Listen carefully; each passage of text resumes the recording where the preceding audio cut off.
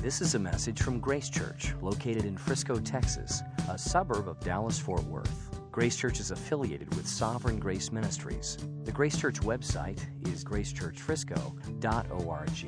The speaker for this message is Craig Cabanis, the senior pastor of Grace Church. The Gospel of Matthew, chapter 9. The Gospel of Matthew, chapter 9, and we're continuing the very passage that we looked at last week. And if you weren't here last week, I'll review what we covered, so you'll be able to track with us immediately. But we are looking at the passage from the end of chapter 9 of Matthew. Of course, next Sunday, we'll have our Christmas presentation with all kinds of music and a kids' choir and stuff like that. So if I could just echo what was communicated before, this is just a unique opportunity to grab one of those red flyers and invite someone so that they could come and actually hear the gospel. This could be someone you know well. This could be someone you meet at the wait person at the restaurant this afternoon, whatever. But people will respond at this time, and so what a great opportunity we have. And that really ties in kind of with what this passage is about. Let me read it, and then we will pray. Matthew 9, verse 35. And Jesus went throughout all the cities and villages, teaching in their synagogues and proclaiming the gospel of the kingdom and healing every disease and every affliction. When he saw the crowds, he had compassion for them because they were harassed and helpless like sheep without a shepherd. Then he said to his disciples, "The harvest is plentiful, but the laborers are few. Therefore, pray earnestly to the Lord of the harvest to send out laborers into his harvest." Let's pray. Oh Lord, we thank you for your word. We thank you for the clarity, the truth, the power of your word. And we pray that right now your Holy Spirit would speak through your word, and that you would address our hearts, that you would lift our eyes, that we might see you and your purposes afresh.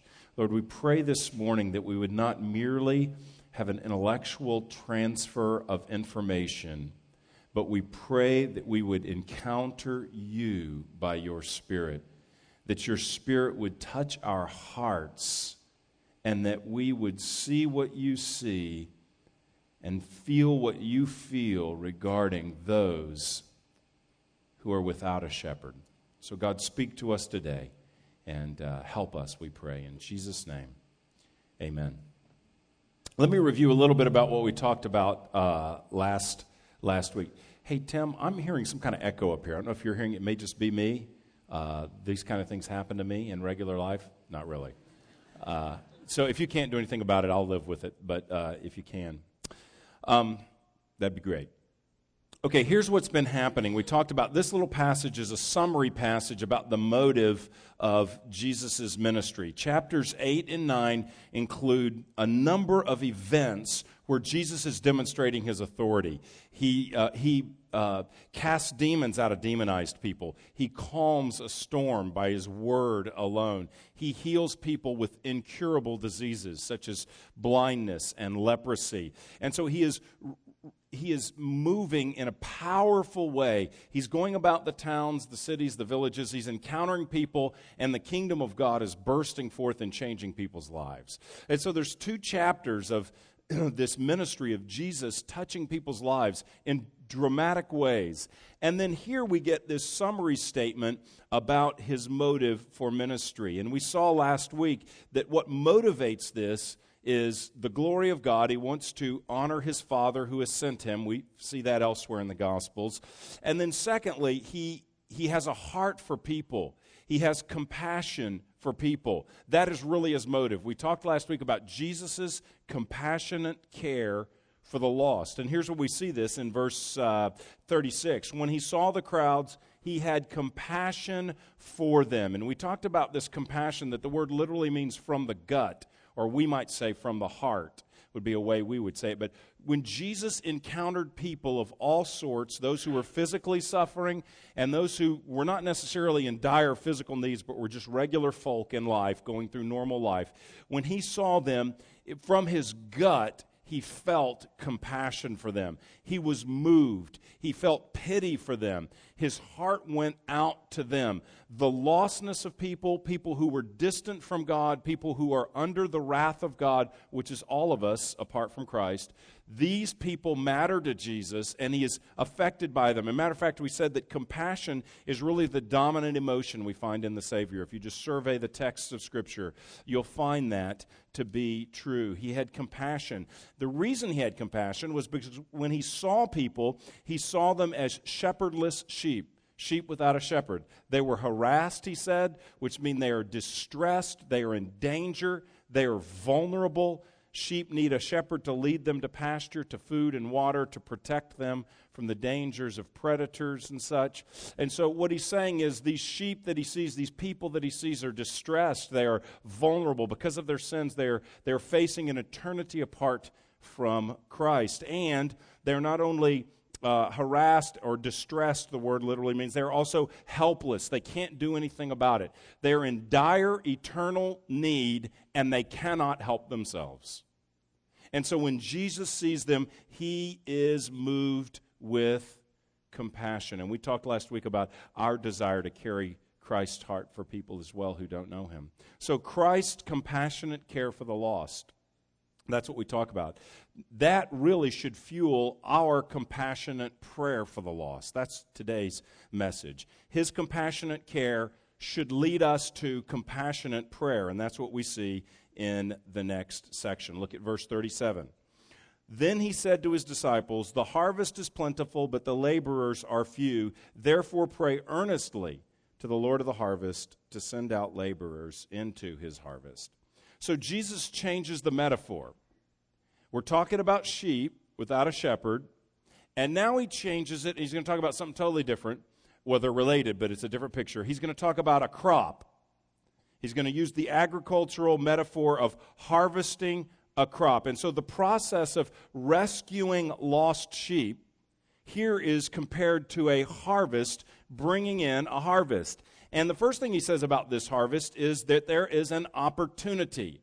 I want to talk about the opportunity, I want to talk about the need, and I want to talk about our response to the need. First of all, the opportunity.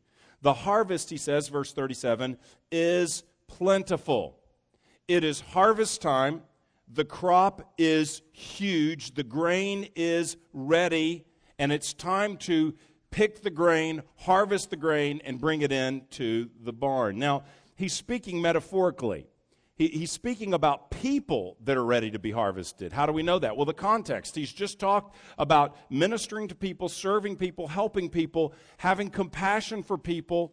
And now he's saying these shepherdless sheep are like a harvest. They are ready to be harvested. There are people all around who do not have a shepherd. If I can mix the metaphors, they don't have a shepherd, who is Jesus. They need Jesus, and they're ready to be harvested. That is, they're ready to be introduced to Jesus, to be rescued by him, to be saved by him. Now, Jesus, in the first place, is making a statement here that has to do with the history of salvation. So what he's saying is there have been sheep who have needed a shepherd for a long time, and finally he has come. Christmas, the incarnation, what we celebrate this time of year, the shepherd, the Savior, the rescuer has come. And through his life, his death, his resurrection, his ascension, his pouring out his Spirit upon his church, and birthing the church, this is the work of the one who has come to harvest. And so the harvester, the great shepherd, has come. But he's not just making a statement about his ministry. He's about to send others out. The season between Jesus' first coming and his second coming, the time we're living in right now, between his first and second coming, that is the time of harvest. And so once Christ comes, the harvesting begins. And so we now, as followers of Jesus, are in the season of harvest. You can look around the room, and there's proof of that. You were harvested. That is, it can kind of sound impersonal, But it means that you were a wandering sheep, and the shepherd came out after you and brought you to himself. He died for you, paid for your sins, was resurrected in power to defeat the power of sin, opened your eyes, drew you to himself, and brought you to himself. That is called being harvested in this picture as well. So, when we talk about a harvest, it's sort of difficult to move sometimes from the philosophical idea of harvest to something very personal, to think about people being harvested. And we don't often see the harvest is ready, the harvest is ripe, the harvest is plentiful. We often don't see the opportunity. We often don't see people as ready, what might sound better than ready to be harvested, ready to meet the shepherd, ready to have their sins forgiven, ready to receive new life, open to the gospel. We often don't see people this way. And one reason is because we may not be seeing them as Jesus sees them. We may not be looking, and when we see people, having compassion on our heart for them, not seeing them as a hindrance, but seeing them as those who are in need of the Savior. So we may not see them as Jesus sees them, compassionately, but even if we do see them compassionately, we often don't know who really is ready to respond. And we're not very good at guessing at it either. Sometimes you can see a really desperate person circumstantially that isn't interested in the Lord sometimes, and sometimes you can find people that look like they have no need whatsoever that are wide open to the gospel because we don't know what's happening in the interior of someone's heart. We don't know what's really going on in someone's life unless we pray, unless we see, unless we relate, unless we take initiative, unless we interact with them. You just don't know. You don't know what's going on in someone's heart that is bringing them to a place where they see their need.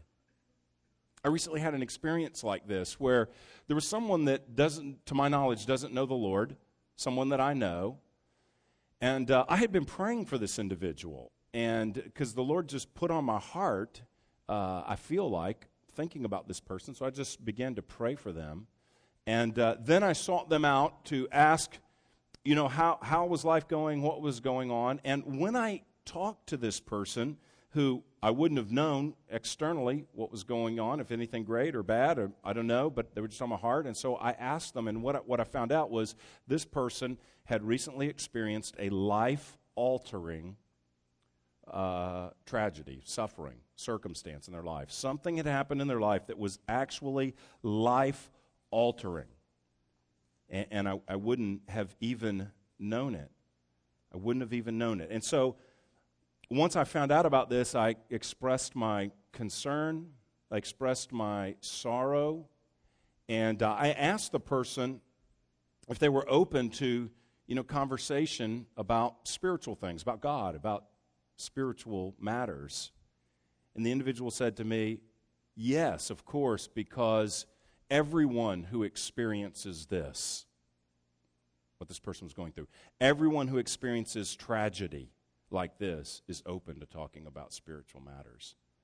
Now, that may not be true 100% of the time, but that was the perspective. I never would have known. So I didn't look out and say, here's a person open to the Lord, because I didn't even know what was happening in their lives. But there were people all around us who are experiencing things in their lives that are causing them to ask questions about God, are causing their hearts to soften to God, are causing them to see their need for God. And God puts us in their pathway so that we can talk to them and so that we can tell them about the shepherd who is going after wandering sheep, the shepherd who cares about people that are harassed, distressed, and helpless, and he has made a way for them to be right with the Father. The opportunity is great, and we often don't even know it. Listen, I don't know what your expectations are about harvest, but if your expectations are to be biblical, if my expectations are to be biblical, our view should be a huge harvest worldwide. And this is how we know that, because when we get a picture, a glimpse into heaven, when we get a glimpse of people gathered around God and worshiping, this is what John writes in Revelation 7. He says, a great multitude that no one could number, a great multitude that no one could number, from every nation, from all tribes and peoples and languages, standing before the throne and before the Lamb, clothed in white clothes, with palm branches in their hands, and crying out with a loud voice, "Salvation belongs to our God, who sits on the throne, and to the Lamb." The vision he has of heaven is not a few people who made it in, a handful of faithful. He sees a multitude that is too great to number. Now, this is all of history. But believers throughout history gathered around the throne saying and proclaiming, "Salvation belongs to our God," and we're proof. We're proof we've been saved. The harvest is plentiful. The harvest is in your neighborhood, my neighborhood. The harvest is in your workplace. The harvest is in our families. The harvest is wherever there are people without Christ.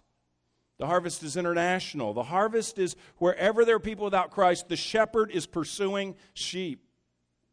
And so the opportunity is great. He doesn't want the disciples to get the impression they're going to be persecuted, there's going to be difficulty. Many of them won't live to see the great harvest. So he doesn't want them to have the impression that no one's going to believe this message. He says the harvest is plentiful, and Scripture bears that out. There's not only an opportunity, but there's a need. Look at verse 37. The laborers are few. The harvest is huge, but the laborers are few. Did you hear that? The laborers are few. I don't know if you knew this, but that's the first children's ministry announcement in all the Bible. The laborers are few. Thank you. Thank you. I'll be playing here each evening. Okay, there's not very many people. The laborers are few. There's plenty of people who need a Savior, but we need harvesters, is what Jesus is saying. There's a labor shortage. We need folks to pick the grain and bring it into the barn. We need folks who see that there are sheep without a shepherd, that there are people who lack a connection with Jesus Christ, and we want to harvest. We want to be those who pray for those to be sent out into the harvest. But the laborers are few. Well, what does a laborer do in the harvest? I think in the context, a laborer is someone who sees what Jesus sees, who has a heart of compassion, who sees sheep that are wandering, that are aimless, that are helpless, that cannot help themselves, that need a shepherd, and interacts with them and points them to the shepherd. Can't force them to the shepherd. They may persist in their independence. But just to point them to the good news that there is one who has given his life. The God-man, Jesus, has given his life that you may receive new life and have your sins forgiven. So laborers are those who are in the field. Doesn't mean preaching sermons necessarily. That's part of it. But it means just being in the field, being among the harvest, being in the field, befriending people in the harvest, praying for people in the harvest. The laborers are those who are relating with people in the harvest. Those who are, I just gave the example of giving a flyer to someone. That's being a laborer in the harvest. It doesn't seem like really hard work. Sometimes it is, sometimes it's not so much hard work. But it's an invitation. It's sharing our story. It's drawing others out and getting to know them and befriending them. It's sharing our testimony. It's inviting them to observe God at work in community in our midst. It's somehow communicating the gospel or inviting them to the place where they can hear of the shepherd and the good news. It's all of those kinds of things. It's seeing, it's praying, it's caring, it's connecting, it's relating. It's not a program. It's a heart. It's a life. Moved with compassion is not a program. His heart was moved with compassion. He had compassion for them. We can't institutionalize that. We can't program that. That's encountering God and having the Holy Spirit change our hearts and change our vision and change the way we even view the purpose of our lives. So there's a need for laborers to get the message out, and that's the harvest. That's laboring in the harvest. Here's how Romans 10 says it, something very similar. How then will they call on him in whom they have not believed? And how are they to believe in him of whom they have never heard? And how are they to hear without someone preaching? And how are they to preach unless they are sent? How will they know if someone doesn't tell the lost sheep there's a shepherd? How will they know if someone doesn't get into the harvest field and begin to harvest the crop? Romans 10, how will they hear without a preacher? How will they preach unless they are sent? And that points to Jesus' next point. There's a great opportunity, there's a great need, and here's the response. Given the opportunity and the need, what is the first thing the disciples should do? Are they to organize? Are they to have a strategy? Are they to come up with a plan? Are they to put on a class, a training session? Are they to get into the field now? Well, the first thing they're to do is pray. That's what he says. Look at verse 38. Because the harvest is plentiful, because the laborers are few, 38, therefore pray earnestly to the Lord of the harvest to send out laborers into the harvest. I mean, that seems like a strange action step. I mean, we could look out and say, that grain's not going to pick itself. That grain ain't picking itself. So what do you mean, why are we going to pray? There's grain, there's time. The time is limited in the harvest, both literally and spiritually. Christ is coming back, people die. So there's a limited amount of time. We can't just stand around, we got to do something. What about action? What about production? What about results? I mean, we're Americans, right? So what about some results? I mean, more than Americans, we're Texans. I mean, we have the can-do spirit. We can make this thing happen, right? You pray, I'm going to go make it happen because I get things done in Texas. So we have development, rapid development. We see an opportunity, we see a need, we make it happen. That could be the response, but he says, now he's going to send them out in the next chapter, but he says, first of all, pray earnestly, sincerely, from the heart, from the gut. The same compassion that motivates the heart response for people in need, pray with that response. Pray with that vigor. Pray with that heart that laborers will be sent to the harvest, that people may be brought in to meet the Savior. Listen, Jesus is for action. You read the next chapter, you'll see that. He is for action, but he starts with prayer. And here's why. Prayer is fundamentally, at the bottom line, prayer is fundamentally a recognition of our need for God. That's what prayer is. A lot of that can-do, make it happen, entrepreneurial spirit that's part of our culture in this country and for sure in this state and for sure in this area of our state. Some of that's just a self-sufficient, who needs God, to tell you the truth. That's really what it is. And he's saying, yes, there's action to be taken, but we need to recognize our need for God. Look, the needs in the harvest and the needs for laborers are way beyond us. The needs in the harvest and the needs for labor, harvest is a God-sized task. And you don't tackle a God-sized task dependent on the Lord of the harvest, who is harvesting. Dependent on him, we don't just waltz into that doing our deal in our strength without acknowledging God. We must ask God for his heart. We must ask God for his grace. We must ask God for his Spirit to empower us. The church isn't even birthed by just going out and making it happen. Jesus says, you guys go wait from the Holy Spirit for the Holy Spirit. The Holy Spirit on high will fall on you, will fill you, and then you will be empowered. And you see throughout the Gospel of Acts, you see at times people praying. Acts 4, for instance. They reach out and they gather and they pray and they cry out to God, give us boldness, and then they go. And it's this dependence upon God to put on the heart for laborers to be sent out and to empower those laborers once they are sent out. There's a labor shortage, so we must pray. And it's ultimately God who harvests. Do you see what he says here? Jesus says, therefore pray earnestly to the Lord of the harvest to send out laborers into his harvest. He is the one harvesting, because only God gives a new heart, only God saves. And he is the one who, if we could say, owns the harvest. He is the one that touches hearts. He is the one that brings people in. He is the one that gives conviction of sin and new life. And it's him. It's his people. When we see Revelation 7, all these people gathered around the throne saying salvation belongs to our God, not our strategy, not our charisma, not our winsome approach. It belongs to our God.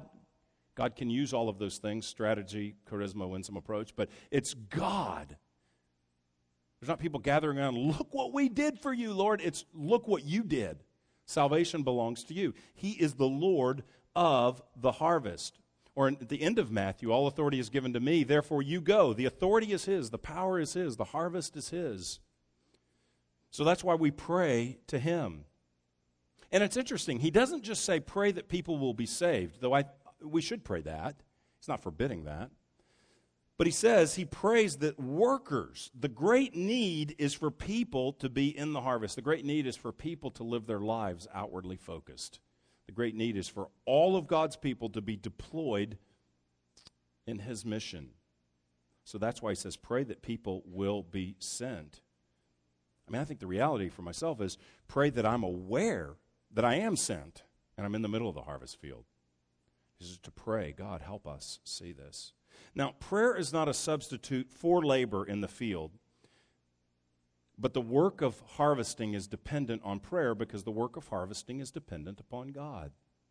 It is God that harvests, therefore we are dependent upon him. This is how D.A. Carson says it. I think this is clear. This does not mean that we should do nothing but pray, but it does mean we should do nothing without praying. It doesn't mean we do nothing but pray. What's your contribution to participating as a harvester? I pray. That's all I do. I pray, isolated, I don't know anyone, don't talk to anyone, but I just pray. No, we wouldn't say that. We don't say we do nothing but pray, but we do say we do nothing without praying. And when we're praying for God to send laborers into the harvest, we should expect that at points we're going to be the answer to our own prayers. We're going to be the answer to our own prayers. When we're praying, God, would you send people out? God, would you reach people? I'm going to find myself in circumstances where there's a tap on the shoulder and I realize, oh, I'm the one sent. I'm in the field. That's right. That's right. My experience personally is that when I'm praying on this topic, my experience is when I'm praying regularly on this topic, I see people differently. My heart is different towards people. And amazingly, opportunities present themselves. Now, I wonder, were those opportunities there all the time and I just didn't see them? Or in response to prayer, are the opportunities popping out all of a sudden? I don't know. But I do know that when we pray, is it just a matter of seeing what's been there, or is it a matter of God sovereignly creating people in our path that weren't there? Whatever it is, when we pray, my experience is that I have compassion for people who need Christ when I'm praying for that.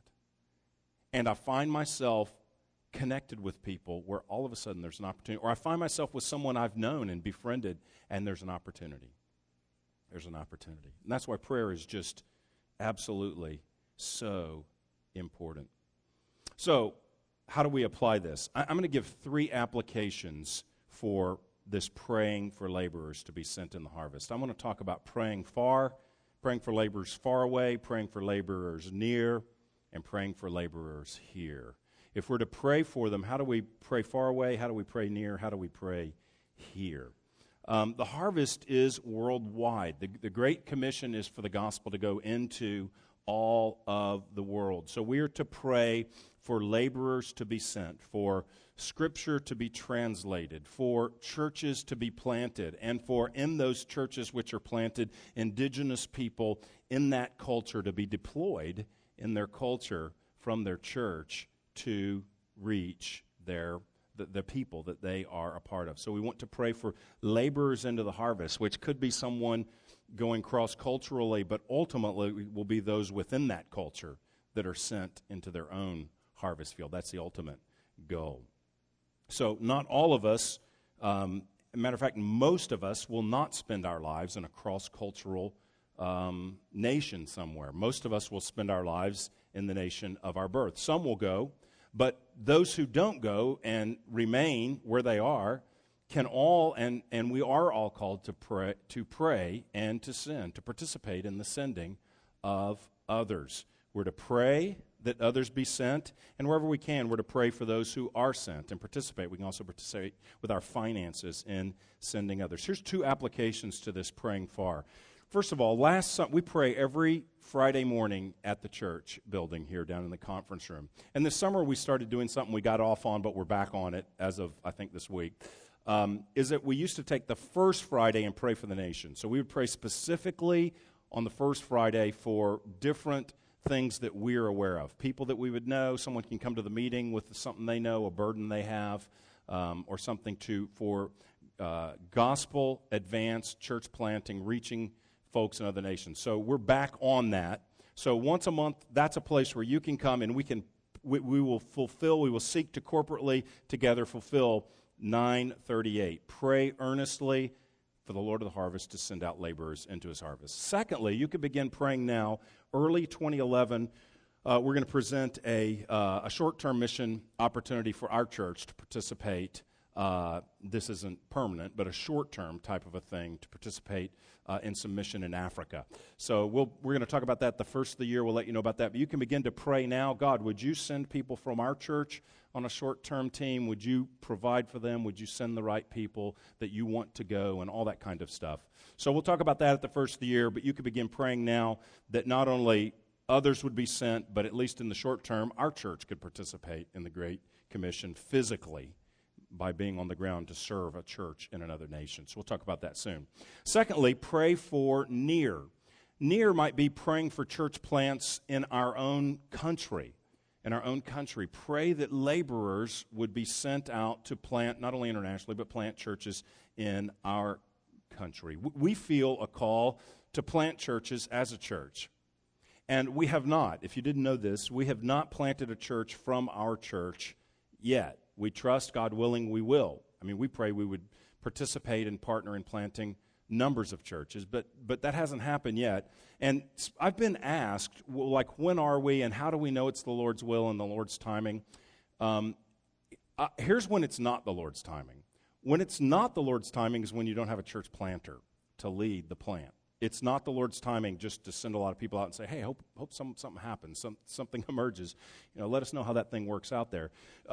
We need church planters. So you can pray that God would raise up. We have not had an abundance. We have not had a minimal amount. We just don't have church planters swelling in our ranks who are called and gifted as of yet to plant churches. I think we have some possibilities, but we don't have that group. So we're working on some training material to train church planters. And numbers of things. But you could just pray that God would raise up church planters in our midst. Also, the group of churches we're a part of, called Sovereign Grace Ministries, we're doing our first church planting conference. If you have a heart for church planting, if you're interested in church planting, if you want to know how to pray more intelligently for church planting, you're welcome to come to this conference. Here's where you can look it up. It's SGM, Sovereign Grace Ministries, Plant. SGM Plant. SGM Plant. SGMPlant.org. SGMPlant.org. You can go there and find out about the whole conference. It's in Philadelphia in March. You're welcome to come, but you're all more than welcome to pray. Pray for that conference. Pray that God will raise up planters in our midst that we can partner with. That's praying far. That's praying near. And pray that God will give us wisdom as to when we can plant, because we hope to, we want to, we feel God will lead us to. Lastly, pray here. Far, near, here. When he says, verse 38, therefore pray earnestly for the Lord of the harvest to send out laborers into his harvest. I mean, the question can kind of, where is his harvest? Well, for each of us, his harvest is where you're standing. His harvest is your mailing address. His harvest is your job site, your work, your connections at work, wherever you live your life. See, we want to make sure that we don't view the sending of the laborers out as to something that everyone else is supposed to do, or something that's supposed to happen elsewhere, that it's a foreign land, that it's a church plant. It's where God has placed me. It's my family, my neighbors, my coworkers, my acquaintances, the people we meet. We want to pray that God would send us where he's placed us.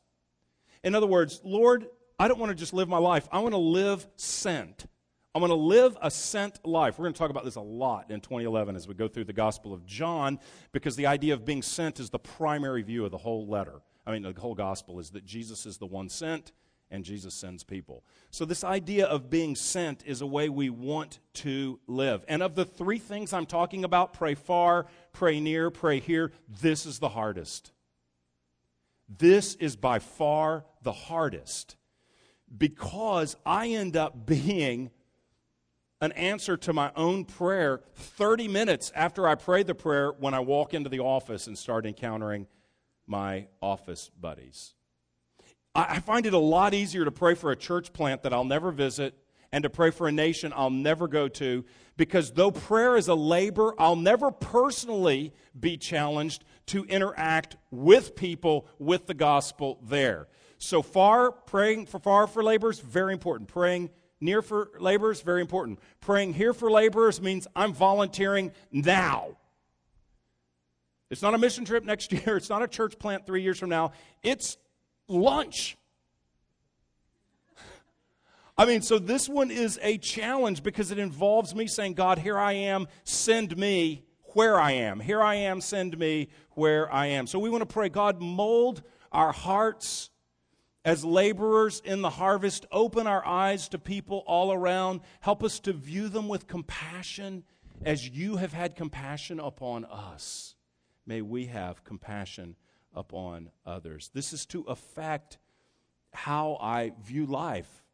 Affects how I live, where I live, what I do, how I invest my time, how I invest my finances, that I am viewing my life with a view towards the harvest. And this is where the connection, I think, comes with our Generations Fund and the Frisco Square project that we've talked about for several weeks now, is that this is where the harvest intersects. We've talked about an opportunity. If this is your first Sunday here, I won't review it all. There's a brochure in the back. But we have been donated land given to us in Frisco Square. And so it's just a great opportunity for whenever we are able in the future, when God says at the right time, when we have the finances to be able to build there, God willing. And so we're seeking to invest now for that time. And really, that is about compassion for the crowds. That is ultimately should be about, being thrown in the midst of the harvest. I think connecting, being a laborer in the harvest there's different aspects to this. One is what I just said, pray for here. Lord, would you send me into my harvest? Could I live sent? Could I be a testimony? Could I be a witness? Could I look for opportunity? Could I pray? Could I share? Could I invite? Could I serve? Could I care? Could I help? All those kind of things. So that personal laborer in the harvest is huge. It's also huge, we talked about John 17 recently, that as we relate in community, that those who don't know the Lord will see, and I can tell they're disciples because of their love for one another. I know the Father sent the Son because I can see how they live, so they're demonstrating the message of the gospel. We talked about that. So I'm individually sent. We're sent as groups. So our community groups are to be increasingly, I think, a window to people as of the fruit of the gospel, that Jesus saves people and brings them together. And our community is a testimony, as we are one, so that we're to be one so that the world may know, Jesus says in John 17. Or other groupings of Christian friends, there could be, or other ministries of the church, where you're together and your interaction together brings power to draw other folks who don't know the Lord to see that relationship. So community brings that. So there's individual labor, there's community labor, and then there's congregational labor as well. I think we as a congregation are sent as laborers. And we're to go, but the harvest also is welcome to come. We'll invite, wheat can come in and meet with us. Here's the reality. The reality is that a lot of folks are led to Christ one-on-one by an individual. A lot of folks are led to Christ because they see group interaction of a small group of people. And a ton of folks are led to Christ because they hear the gospel preached in a building. That's just the reality. A lot of people come to church, hear the gospel, or at least that's a significant part of their conversion. May not be the first and only time they hear it, but that's significant. So our gathering, this isn't just an evangelistic outreach, But our gathering is the work of harvest. We talk about the gospel and sing about the gospel every week so that someone can come. We can invite someone, especially on special occasions like next week, but all the time. They can hear the gospel, and they can meet an individual, and they can see group interaction. I mean, all three of them can happen to some degree when we gather on a Sunday. So the meeting is important for the harvest. We don't put all our eggs in this basket. We don't say, interact with no one, but let's just hope mysteriously they find us. They'll probably find us because you have been interacting with them, but not always. Sometimes they drive by, sometimes they see something, sometimes they get online.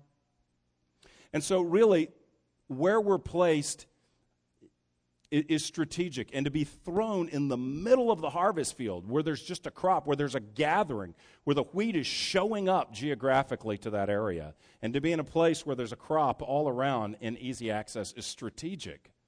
It's strategic.